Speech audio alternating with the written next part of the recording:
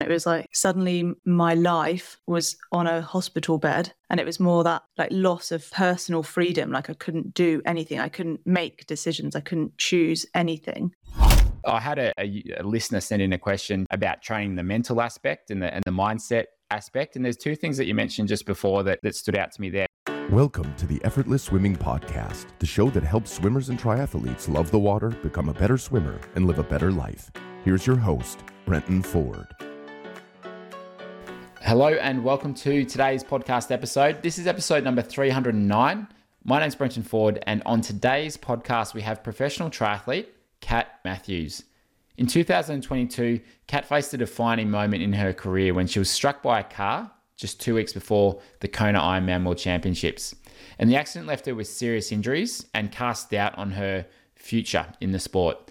And instead of giving up, she actually attended Kona as a spectator, finding inspiration among her peers.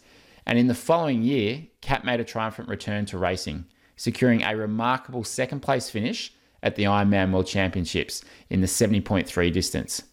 And in today's episode, we talk about that amazing comeback and how she was able to overcome the injuries and get herself back on track. And we also talk about the silver lining that actually came from that accident, where there was two things that she was doing in her swimming that she wouldn't have been able to change or improve had it not been for that accident. So she was able to find a silver lining there. And we also talk about some of the training and concepts that she's been able to apply to her swimming to make big improvements and big changes over the last couple of years. She had a little bit of a swimming background as a kid, but not a huge amount.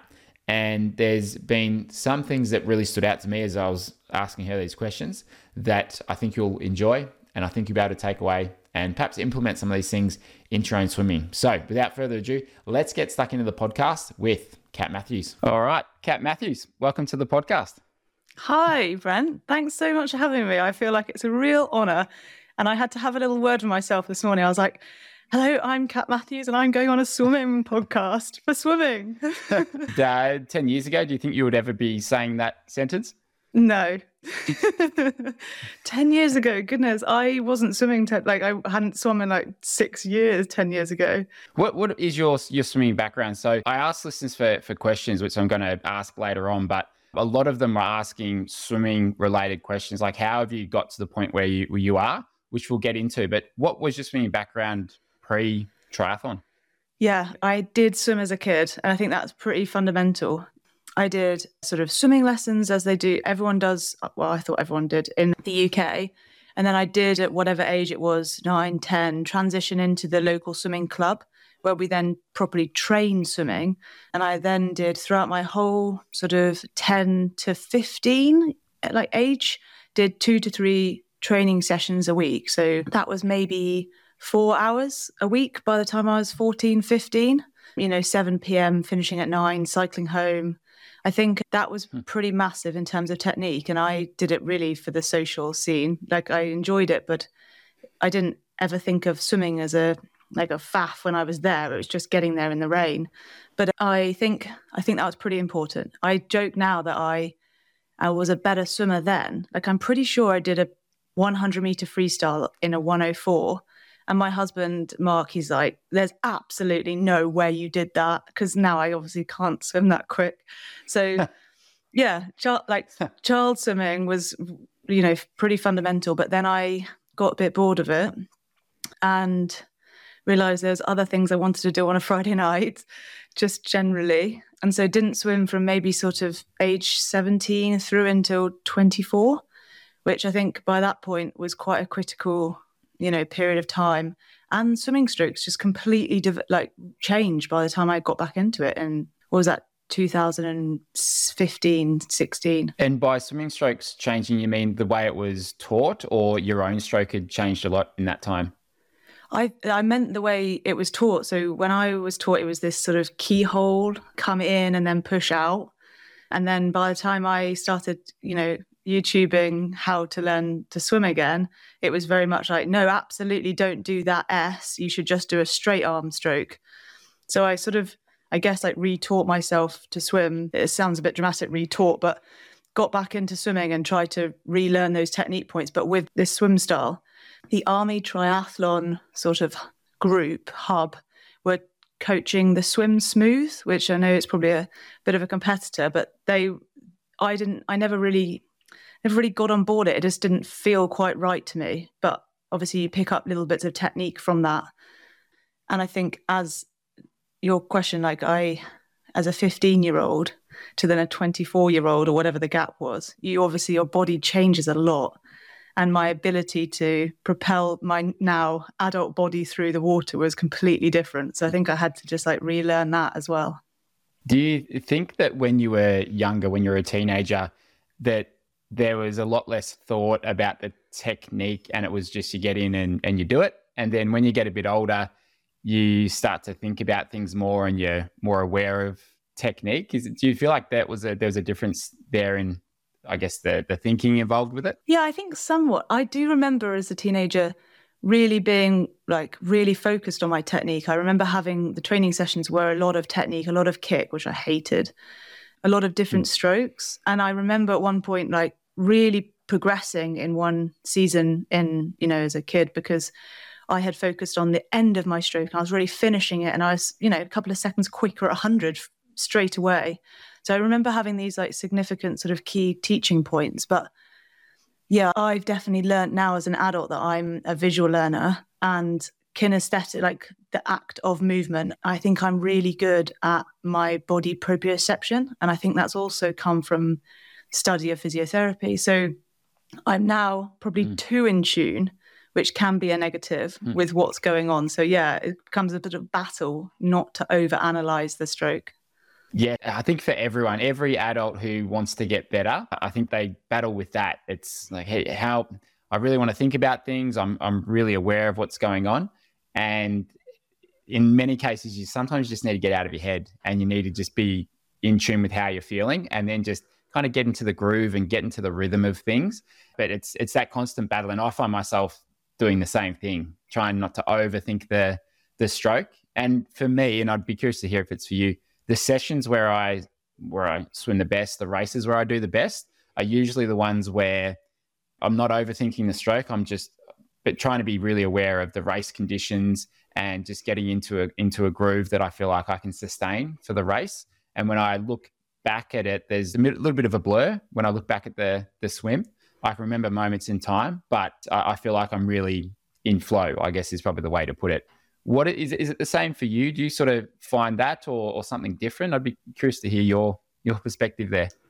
No, I think so. I'm not sure I've got enough of a bank of good swims to really build this is, the norm now, and this is how I feel when it goes well. I think the biggest thing for me is stop, like you said, just like maybe just stopping thinking about technique. But I definitely get a lot from thinking about my body position more than the stroke technique. So I feel like, especially at the start of every training session or mid-race, it becomes less about, oh my goodness, that stroke wasn't quite good enough because of the ocean swell or something. It's more about head and lower back, bum sort of position that makes me feel grounded. I don't know if that's the right word, but I think that bit, rather than the technique of the swim stroke, I think I sort of go back to.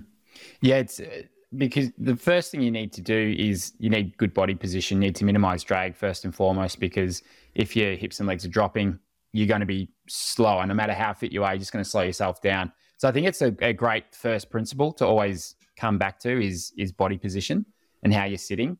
So is that something that if you're not having a great swim training session, do you feel like you sit lower in the water, or are there other things that you feel like that aren't quite working for you, whether it's the timing or like your heart rate's a little bit higher? What are those kinds of things where you can differentiate between a good swim and a not so good swim?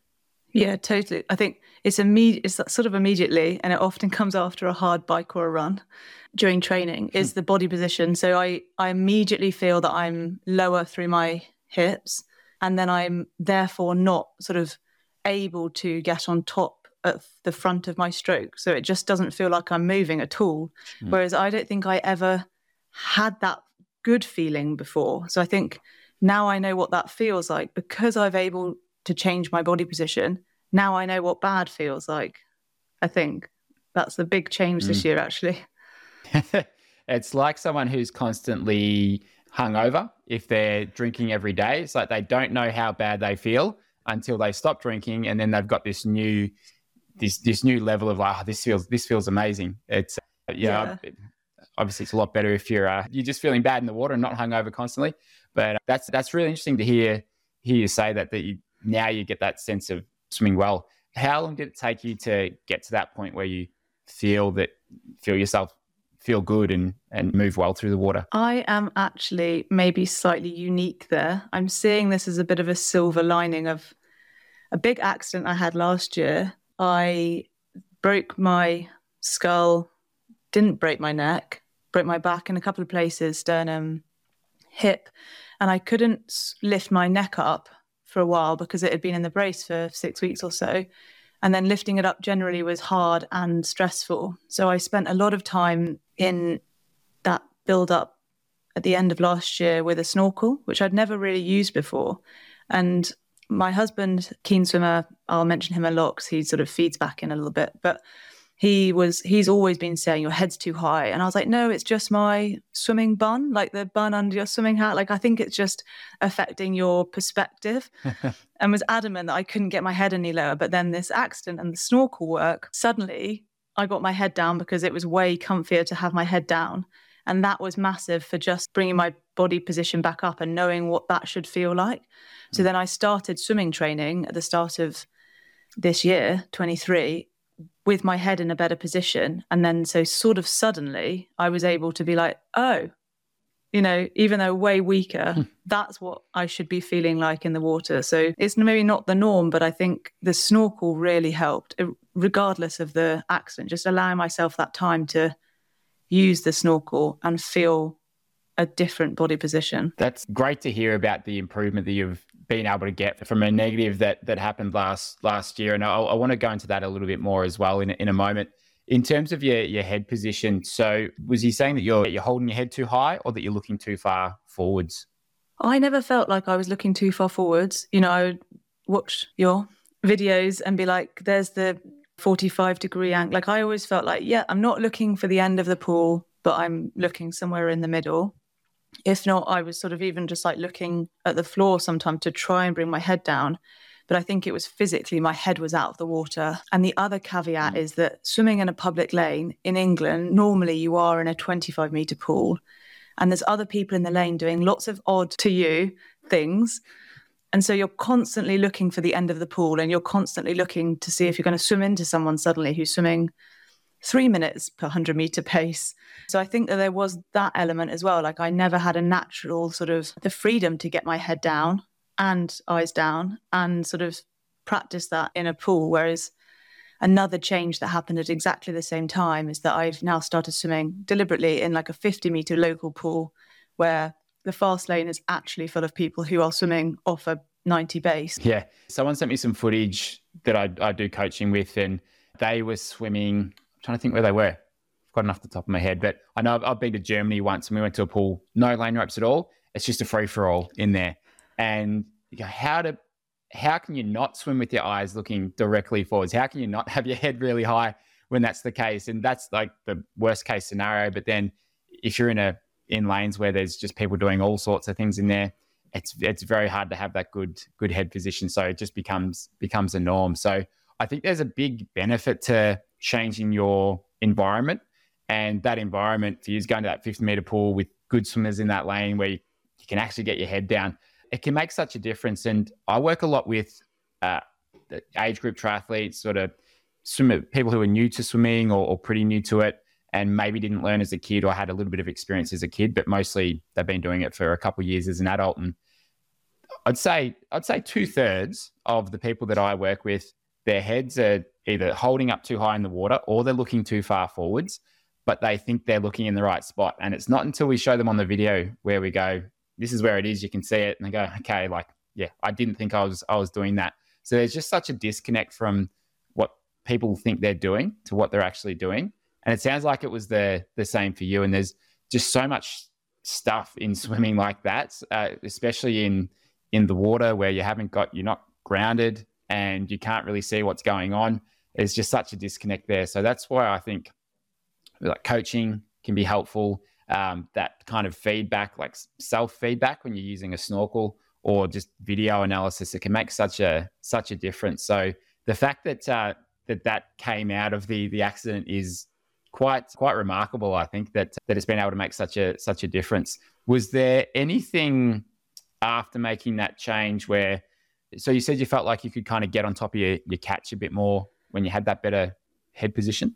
Yeah, and another key part was that I was actually doing kick because my back, I couldn't do a lot of like swimming and pull, and so I was doing a lot more kick, and I think therefore I got more confident with my kick again with fins because I wouldn't have been moving forwards otherwise. I then was able to use that kick in my swimming, and I think that's another massive change this year, is that my kick is actually functional, which is obviously two factors important, because one, it enables me to maintain that higher body position, which I don't think I had before. It also helps, I think, the kicking as a separate entity training would help with my core generally, which again helps the body position. But then also the speed in terms of get out speed for racing, I think that's now something I'm actually really confident in. So I think the kicking as well as the head position were sort of tied together. Oh, that's great to hear. And the kick, so many people, age group triathletes, they go, I don't kick at all. And it's not that you really have to kick much, especially as just like an average age grouper necessarily, because you may not need that get out speed like you do in a race. But the main thing with the kick is, I love the word functional that you use. It's like, if you can kick the right way, then it kind of gives you a little bit of that grounding and that ability to anchor, like someone who's throwing a baseball where they've got their feet planted on the ground. We don't have that in the water. So an effective kick or a functional kick will actually give you something to be able to anchor against when you're pulling. And as you said, it sort of connects up with your hips and your core, and that's where you feel like you've got something to pull against. And then the combination of having a functional kick when you need it, you can bring in a 6-beat kick if you have to try and make that front pack, or if you've got to find feet, you've got to catch up to someone, you can bring it in when you need to, and then you can drop back to a 2-beat or a 4-beat if you have to. So it's such a great thing to develop. And were you aware of that prior to improving that? Like, were you aware that your kick wasn't necessarily functional, or was it just something that you started to realize as you started to do more kick?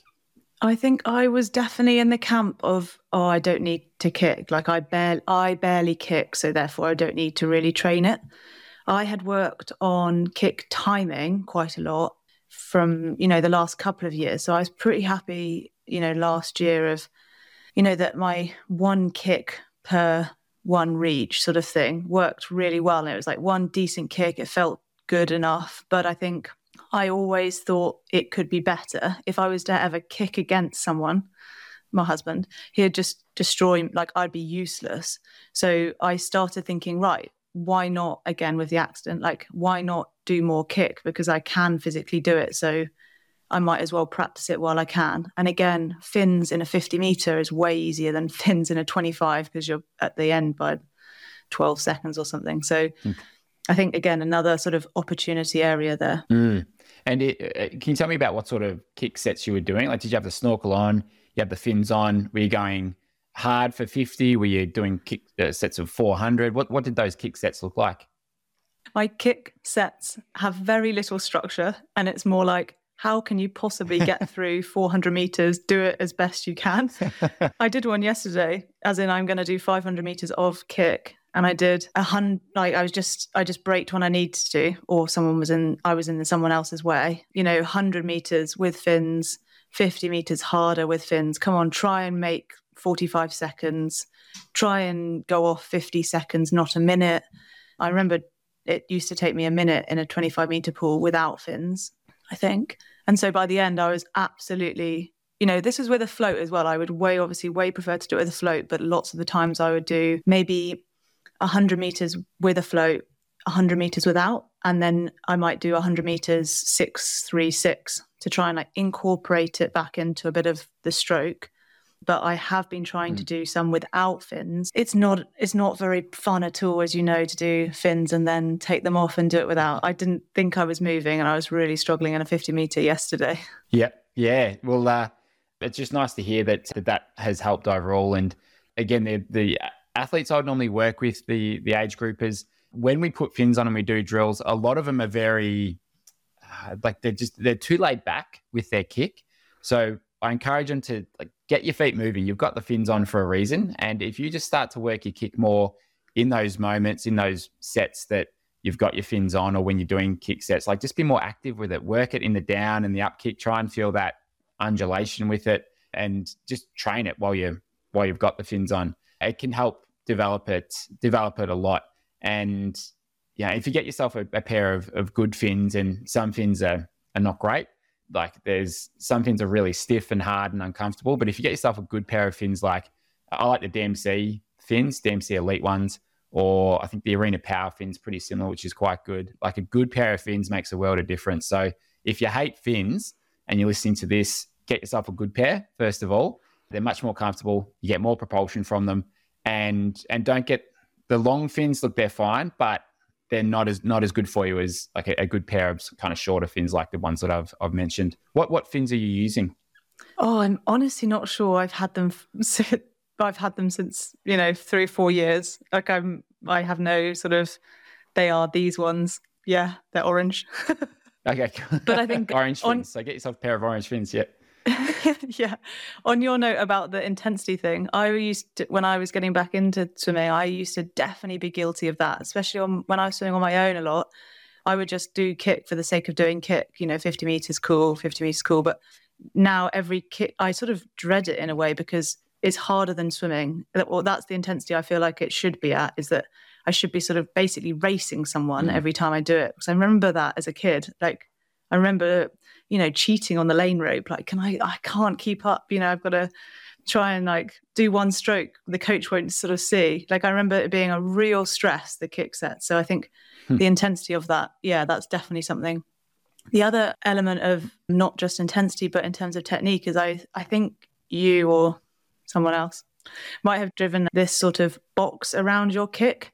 So keeping the kick within that box, rather than just my old kick technique would be that sort of one bigger kick on one side. So I think that was pretty important in terms of reminding myself that it should be super efficient, and therefore hopefully translates to swimming without the fins as well.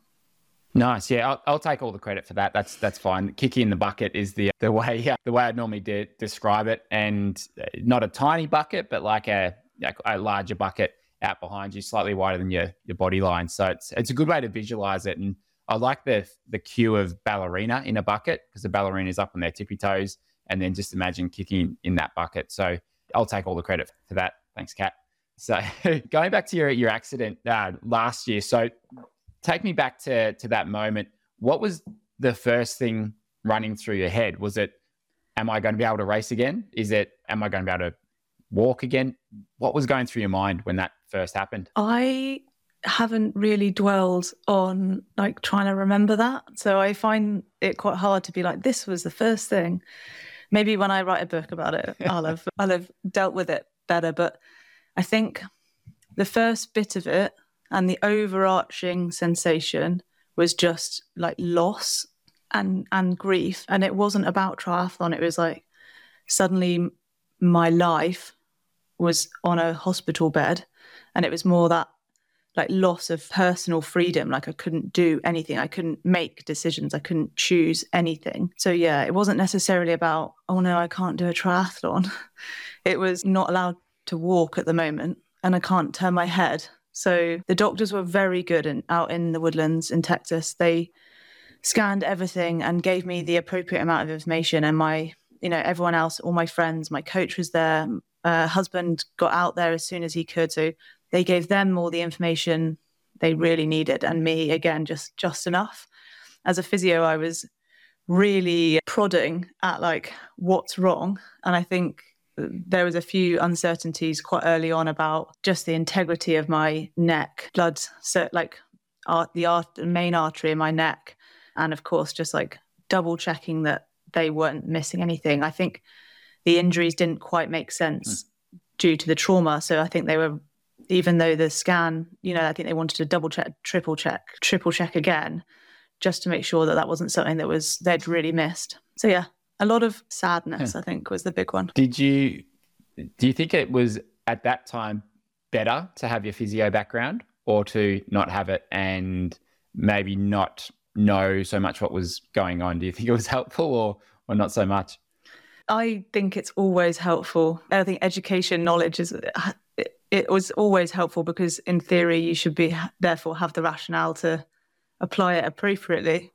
So I think knowing that they had checked my spinal cord, cool, you can walk. Okay, cool. So then I was like, they must have done this, this, and this to be happy. It wasn't me going, oh, are you sure I can walk? Like, are you sure? And I had some, like, obviously some issues with my lungs, and I was being told to blow into these devices. Again, I would have freaked out probably a little bit about what this sort of, how big a volume my lungs can blow it up. And to me, it was like I'd given that little device to about 100 people, and it was like, cool, yeah, just practice that. So I knew exactly what I had to do for the next 2 weeks in terms of blowing into a device and how my lungs, how important standing up, taking deep breaths, even though it hurt, bracing during sneezing, like all of those things that are associated to the lungs, that is actually part of my, experience as a physiotherapist, even though most people see physio as just sore knee, sore shoulder. I don't know what it's like in other countries, but we're very grounded in our whole medical physiotherapy. And part of that is respiratory. So those were the biggies, as well as the, walking side of life.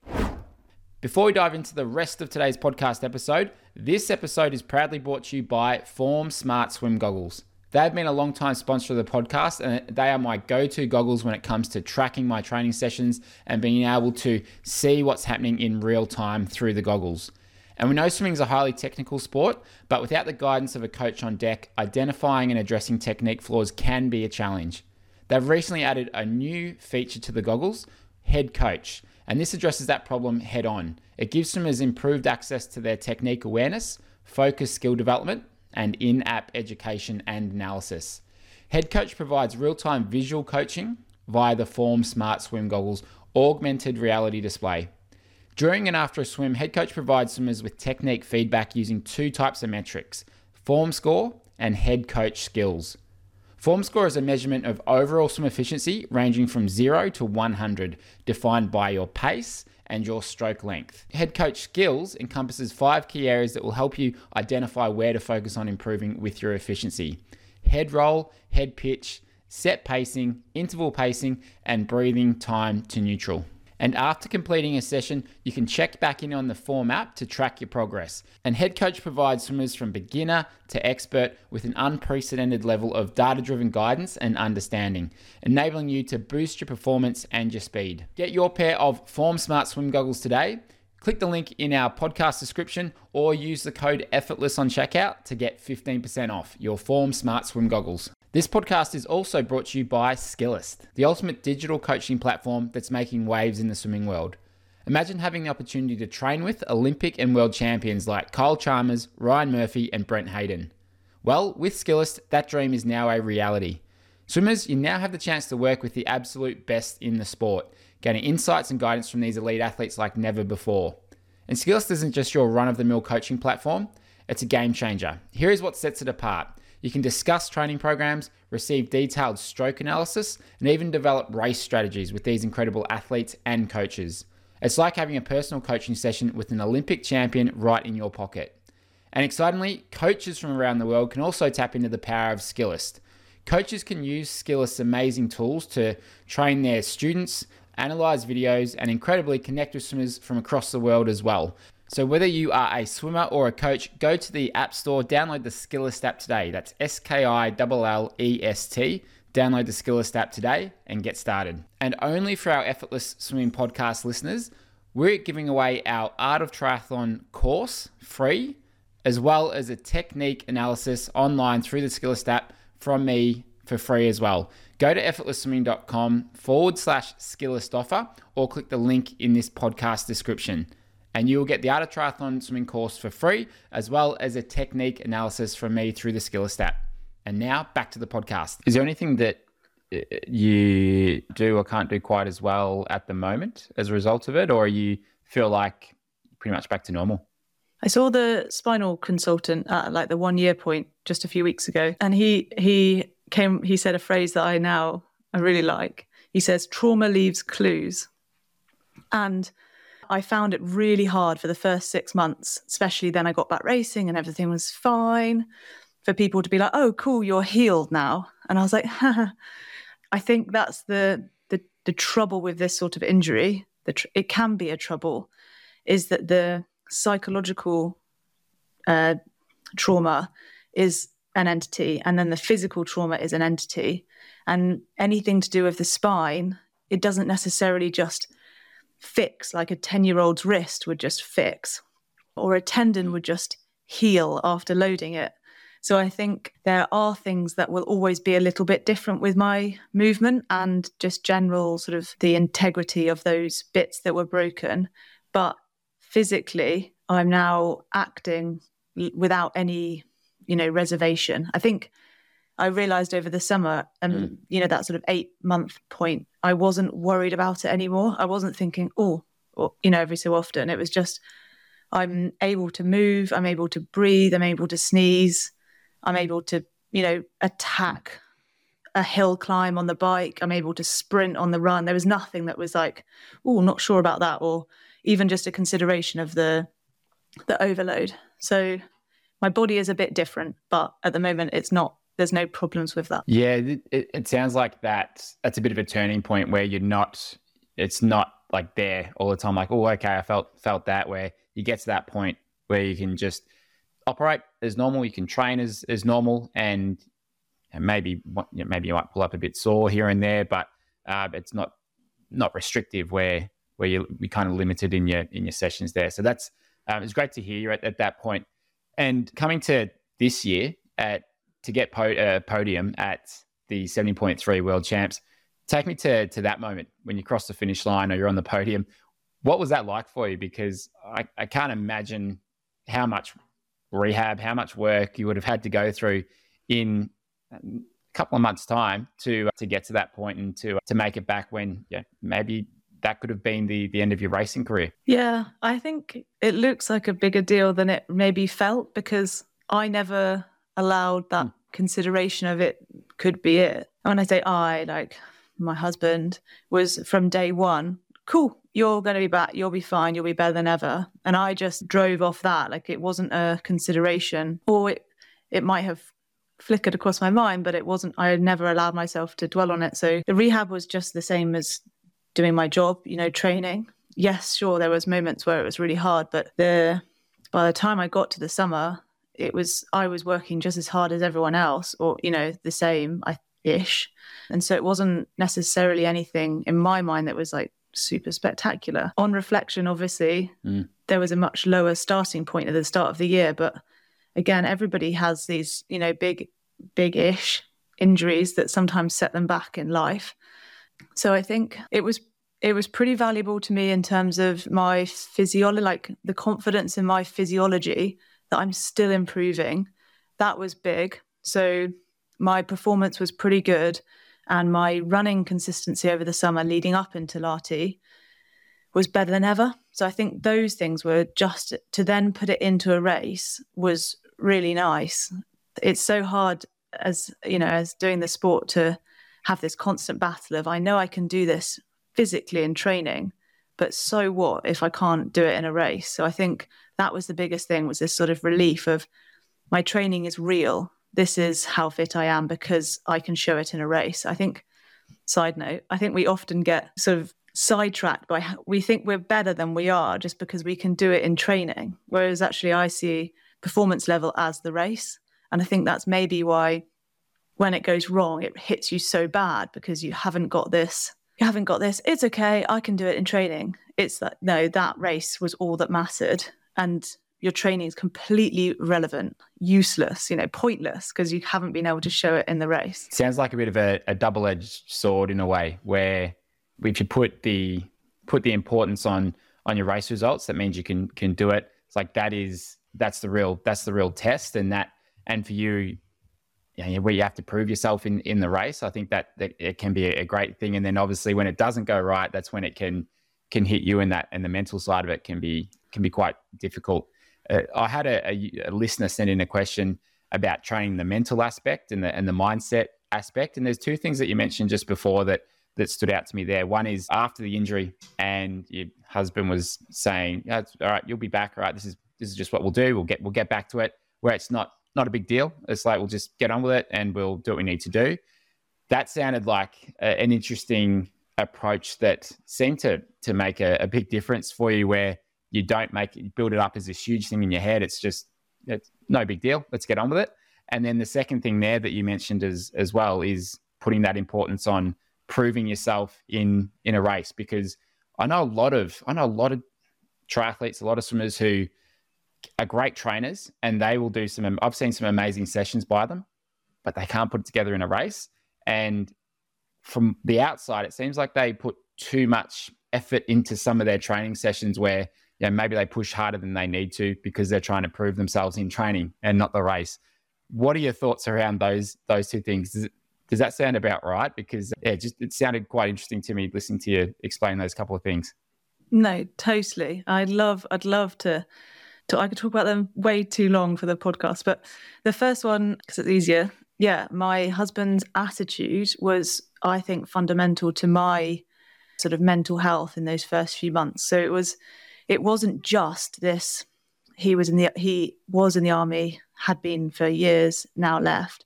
His sort of like, cool, let's crack on. It was more, I think he needed to feel super confident that I would be totally fine. And so it was, for both of us, it was the easiest way of being like, cool, it'll be fine. We were, as an entity, he'd left the army. We were going to go go forward this year with my professional sport. There wasn't also really a choice. It was just, cool, let's just sort of, it will all be fine. He doesn't stress, as in, he's one of those people who doesn't worry. I'm a worrier. So it was like normal for him to not worry. And then if I started worrying, he'd do the head pat. It's okay. I'd cry a little bit and it would be like, it's okay. And then, next day, cool, let's do it. And it wasn't ever a sort of super over the top positivity. It was just the perfect level of confidence and supporting, accepting that it was a really bad situation. Because I think that would be easy not to allow those emotions and not to allow that sadness. But he and my family and friends got the perfect balance of letting me be super sad, but equally giving me the space to breathe before then deciding myself, which is how it normally works for me, like in an off season, like deciding myself that I'm ready to try and do a bit more. On that as well, my physio was really important. I had moved to Loughborough, new environment, new house, new swimming pool, new physio, the day we got back from Kona. And I went to see her for the first time. And I was like, yes, so I had all these injuries. And we looked at my thoracic rotation and my neck rotation. She was like, so when are you racing? And this is like week 7. And so that was a big like, oh, steady on, I don't really know you. That's not how I work. Like I need to feel confident in myself before I, even think about racing. And it was just sort of, honestly, later in that day, I was like, actually, she was right. When am I racing? Like, she suggested, say, like from a physio perspective, what do you need to be able to do 12 weeks away from a race? And therefore, what do you need to be able to do 16 weeks away from a race sort of thing? And so I then got out my Excel spreadsheet and started making these little like, okay, well, if I was to race in April, by March, I need to have done, I think my confidence would be like 2 20-hour training weeks or something back to back as a fitness entity, like tolerate the load. I need to be able to swim at least 20K a week sort of thing for a month. Those little markers, because of what she said, became my tangible, like just reachable goals for the next 6 weeks. So that's pretty important. mindset, like mentality wise. And then to the other part of training versus racing, I think it's something that people are quite divided on it. I think lots of people will always be like, oh, wow, she's so good at training. She'll be excellent. She is excellent. And I've always been the opposite. So it's easy for me to say I need to show it in a race for it to be factual, because I'm not a great trainer, I don't think. Like I wouldn't beat my competitors in training, even if that same day or later that day I'd then race and I'd actually beat them. So I've never really trained in an environment where it is competitive like that to try and beat my sort of friends. So I've never had that comparison. My power in training is in my intervals, for example, swimming, cycling and running is always way better than I'm able to do in a race. But I think that's normal. I think that's sort of obvious. Like obviously it's better in training when it's a shorter rep. So I think some people perhaps just get confused that if they can do it in a training session, therefore they can do it in a race, whereas the race is obviously way longer and has way more other factors involved. So I might be swimming 75s long course threshold, but I don't think I can do that actual threshold for an hour. I don't think I can. So if I then do 80 seconds per 100 in a race, then I'm pretty happy with that normally. So I think some people have this slight mismatch maybe of what those training values really mean. And for me, it's always just been about the performance, because that is what you're training to do. But I don't know if that's just my mindset of that sort of ethos. But I do think that that's where you show mental strength or resilience or just aptitude to employing strategic or resilient techniques, whether that's conscious or subconscious. In the race is where it shows. So you can be excellent for a 10-minute rep in training because you're just going to jump off and have a shower and go to work. But if you're not able to just be focused and mentally strong, whatever that means, in a race where you've still got a half marathon to run, then so what if you can do a 10-minute rep? Yeah, when you say you're not a great trainer, can you clarify that a little bit? Do you feel like you don't train as hard as you could, or do you feel like the numbers that you put out could be they're just not as much as some of your competitors, but you are better in racing? Can you clarify that a little bit? Because I think when someone hears that, maybe they might interpret it as, you don't maybe faff about a bit here and there. And I'm guessing you don't, right? I'm just curious to get your thoughts on that. Yeah, thank you. I'm absolutely not saying that I'm not. I train with some people sometimes, and this year loads more than previously. And as an example, I have a semi-different personality when I've actually got a session as opposed to just an aerobic session. I become a less nice person because I'm so focused. I'm not able to tolerate chat in the rep. It's just about the rep. Everything is perfection. The rest is purely rest or eating or drinking. Go again. Let's chat at the end of the session when we've got an hour and a half easy riding, or in the showers after swimming sort of training.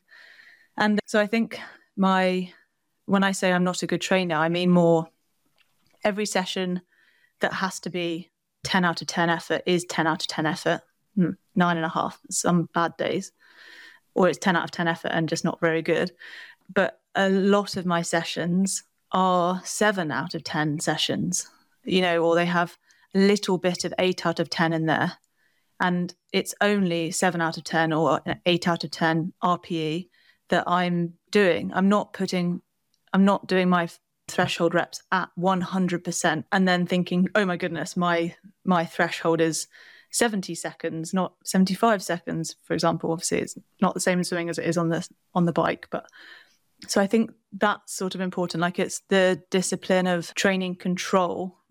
And I have noticed, mainly in cycling and run volume, that my competitors do a lot more than me.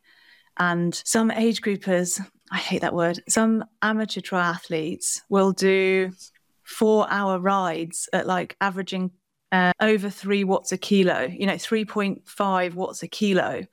And they're 2 kilometers an hour faster than me over the same route or something. Strava is dangerous. And then I beat them by like half an hour in a race. So over 4 hours or over 2 hours even. So I think I know that I have that sort of intensity control and discipline in training. Not that I'm not a good performer in training. Yeah, well, it sounds like you're smart about your training, not trying to overdo it when there's no need to push it more just for the Strava numbers or to prove to yourself that you can do those numbers. And that's a trap that a lot of people fall into, whether it's because of Strava or they just like to compete. They like to challenge themselves. I know I'm guilty of it on occasion, just going harder than I need to in an aerobic based session because I want to get a good workout. I want to see what times I can hit. It is hard to restrain yourself sometimes, but I think that's a good ethos that you've got of that your performance. It doesn't matter in training. It's about the race. So that's it. And you want to go with what works well for you. And it sounds like you've thought a lot about the things that work well, the things that don't, and you've evolved over the last couple of years of training and racing and probably figured some of those things out. When it comes to thinking or looking back at past performances and the way that you do things, do you have a sort of structure that you follow? Do you review it annually? Do you sit down with your coach and go through it every 6 months? What's that look like for you? Do you mean like a sort of as in like January to March race season? Yeah, just in terms of adjusting training and the way you go about things. Do you have a structure to analysing that, or is it usually after a race you do it each time and then tweak things, or have you got a general structure that you'd follow for that? I'm not really sure. I think I rely, and I'm happy to like sit back sometimes and rely on my coach's expertise. Bjorn Giesman, German triathlon coach. And I think I give him the overarching control over those things. And I trust that he's looking back and seeing what works well and what doesn't. Me and my husband, Mark, we will discuss things often and often disagree. And I then choose to take some of those things to Bjorn and some of them I don't. And sometimes we have a group little chat about normally issues. Obviously, it's easier to pick up on issues, but I sort of pride myself that I'm good at also seeing the positives, like going into Kona. Like I felt great, first week, awful, new conditions, environment, but coming into race week, I honestly thought at one point, I was like, wow, I could hug Bjorn. I feel so good right now. Like this was perfect. So I think, yeah, that sort of structure, if that's more what you mean, like that sort of that build into a race, or even just training structure generally is totally on him. Because I'm full-time, I can go away and do training camps. So when I'm at home, my training volume is way less and it's really nice, 90-minute turbos, maybe 2 hours, 2, often, sometimes 3 sessions a day. Whereas a training camp, we're pushing out to sort of 30 plus hours in the week with 90-minute swims, 75-minute swims, and then 3 to 4 hours on the bike, and then another hour running in the evening or a gym session. So it really fluctuates. And I think that's something that I'm really grateful for, that I don't have to do all of these, horrible sessions or use up loads of mental energy when I don't have to. I can sort of prioritize that into a training camp when volume is way easier. So yeah, I think like a bit more volume over sort of the early part of the year, and then it becomes a little bit more sort of focused perhaps in terms of intensity control, less just bulk mileage for the sake of it around races. And what you mentioned there about giving control to Bjorn or giving, just trusting that they know what they're doing. I had a professional swimmer here on the podcast recently, Guy Flynn Southam, and he said the same thing. It's like when I go to the gym, when I go to the pool, I trust that my coaches know what they're doing. So I just get in there and I do what they ask. And I'm thinking about my stroke. I'm working on those things. But that way it takes that mental load off, and that your mental capacity, working hard, you're training a lot. 30 hours is a huge training week. And if you've got to think about the types of sessions you're doing, all that sort of stuff, it's often too much. And so being able to just cede that to someone else and someone that you trust, it can make a huge difference. And it sounds like that kind of takes a huge load off your shoulders, which is what you want as a professional triathlete. You've got a lot to think about. There's the training, there's stuff to do with sponsors, there's flights and travel and all this sorts of stuff that you've got to factor in that you don't need any more on your plate. And I think the satisfaction of the simple, done that, tick. If you're not setting the goal, it's very easy to feel that satisfaction of achieving the goal because it should be achievable. Whereas if I'm setting the goal, I will often either doubt myself that that's not too hard to swimming here, or it's sort of too easy and it's like, have I done enough? So I think that's a massive thing for me this last 12 months as I started swimming with somebody else because, like I said, moved to Loughborough, new environment. At the same time, sort of somebody we knew but we weren't friends with at the time also moved here, Sam Proctor, another British pro athlete. And so me and him started swimming together, and he also does some coaching. And for the last couple of years, I've just been setting my own swimming sessions, whereas now I turn up to the pool and Sam has taken complete control of that sort of Monday aerobic, Tuesday we're going to do, VO2, and then CSS or threshold on a Friday. Like having this structure and having sessions that I try not to look at the session because I'm so fearful, and nearly every session I'm thinking I can't do this. So I'm 2 reps into 10 or whatever it is, and I need to drop out. How do I explain? How do I come up with some sort of, I'll do the next one as paddles, or maybe I'll just take one easy while you carry on. And I fight that so hard nearly every session to just finish. And that's been the most rewarding thing this whole year. I've probably only dipped out of sort of 1 or 2% of those sessions because something's wrong. Like I actually do have a bit of a slightly sore shoulder, not just, my shoulder feels sore. It's like, actually it was sore the other day. I need to be steady on this swim, for example. Like I won't use paddles. I just use finger paddles sort of thing. So that's been massive. Like having somebody else dictate that training sort of session, intensity and routine through the week. It's so funny what your mind goes through. I've done the exact same thing. It's like, what excuse that sounds legitimate can I come up with to make it sound like I'm not being soft here and wanting to get out? But 9 times out of 10, it's like, you're being soft. All right, just push through it. It'll be over soon, and just embrace the suck, as Mac would say. So yeah, totally get it. Now I know you've got to go, so we'll wrap up here. For those that are listening, in terms of swim advice, so you've obviously improved your swimming a lot over the last couple of years. We talked about some of those things. Do you have any other advice for people working on their swimming if they're maybe newer to swimming and struggling with it? What are a couple of key things that or key bits of advice you'd give to them? Well, they're listening to this, so obviously they should be following your platform. Tick, like key advice. But on that note, I've found more interest in listening and watching like swimming technique rather than it being, doesn't feel like a chore. It's like, this is interesting. And like thinking about that as an idea.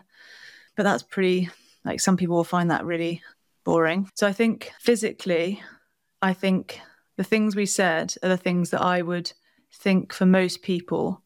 So body position rather than just thrashing yourself, but thrashing yourself is equally as important once, and maybe not just once, but like all year round. I think I was guilty of not believing that I could do sessions. So I think knowing that it's really hard and you're really out of breath and you feel totally out of control is normal. Like I don't have that with the other sports. Like I've never had that really. Whereas swimming, it's horrendous. And I think being okay to go a bit slower as well is also fine. But I think it just changes. I think you just have to adapt. And that's why it's really hard. And swimming is really hard. And knowing that I saw a really nice graph that made me feel better about myself. And it was like one of the best swimmers in the world. I think it was pre-world champs. And she took 3 years where she plateaued, not even a second quicker in 3 years. And then suddenly she dropped a second and then another 2 seconds the next year, and bam, world champion, world record. So I think it's a persistence thing. And the biggest thing, not just this year, but for me overall with swimming, has been the sort of change in mindset of target setting. So the effort used to be getting to the pool and, swimming, I've got to swim. Now it was like, cool, I've made a decision that I want to swim at least, like insert an achievable kilometer goal here. For me, it was 20K. That's changed. It's now 18, but it could be 10, it could be 12, 15. Like I want to swim at least 18 kilometers a week, regardless of how that looks. So I then stopped worrying about every session I was going to. It was like, cool, well, I just have to do 3K today. It doesn't matter what it looks like. So I stopped worrying that it was going to be a bad swim or it was going to be too hard. It was just, well, I've just got to get through 3K. And that was really big for me in 2020, 2021. So yeah, that would be mine, like set a totally achievable goal as your baseline. And then there's so many other things that you can progress into, like we've chatted to today: technique, structure, effort, confidence. Kat, that is a great way to end the podcast. I appreciate you sticking around. I know we've gone a little bit over time and you'll have to head off here, but that was terrific to hear. Very thoughtful about the way that about your approach to swimming and triathlon. And I think for the listeners of the podcast, they'll get a lot out of it, listening to the changes that you've made to your swimming and how you've thought about it. So I appreciate you sharing that on the podcast, and it's been great to watch your journey over the last couple of years. And I appreciate you being on here. So thank you, and I can't wait to get you back on here. Thanks so much. And no, all of the thank you goes to you and your platform, because I didn't get the opportunity to say that I think most of my swimming technique comes from your Instagram. So that should be known. So thank you. Yeah, as I said before the podcast, I get a huge kick out of that someone at your level in triathlon is able to benefit from some of the videos that I do, because I put a lot of effort into it. I love helping people. I love working with people, and the fact that it's been able to help you, I really get a kick out of it. So I appreciate that. And looking forward to your journey over the next couple of years. So thanks again, Kat. Thank you. Thanks for having me. Bye. Thanks for listening to the Effortless Swimming Podcast. If you'd like us to help you become a faster, more efficient swimmer, go to www.effortlessswimming.com.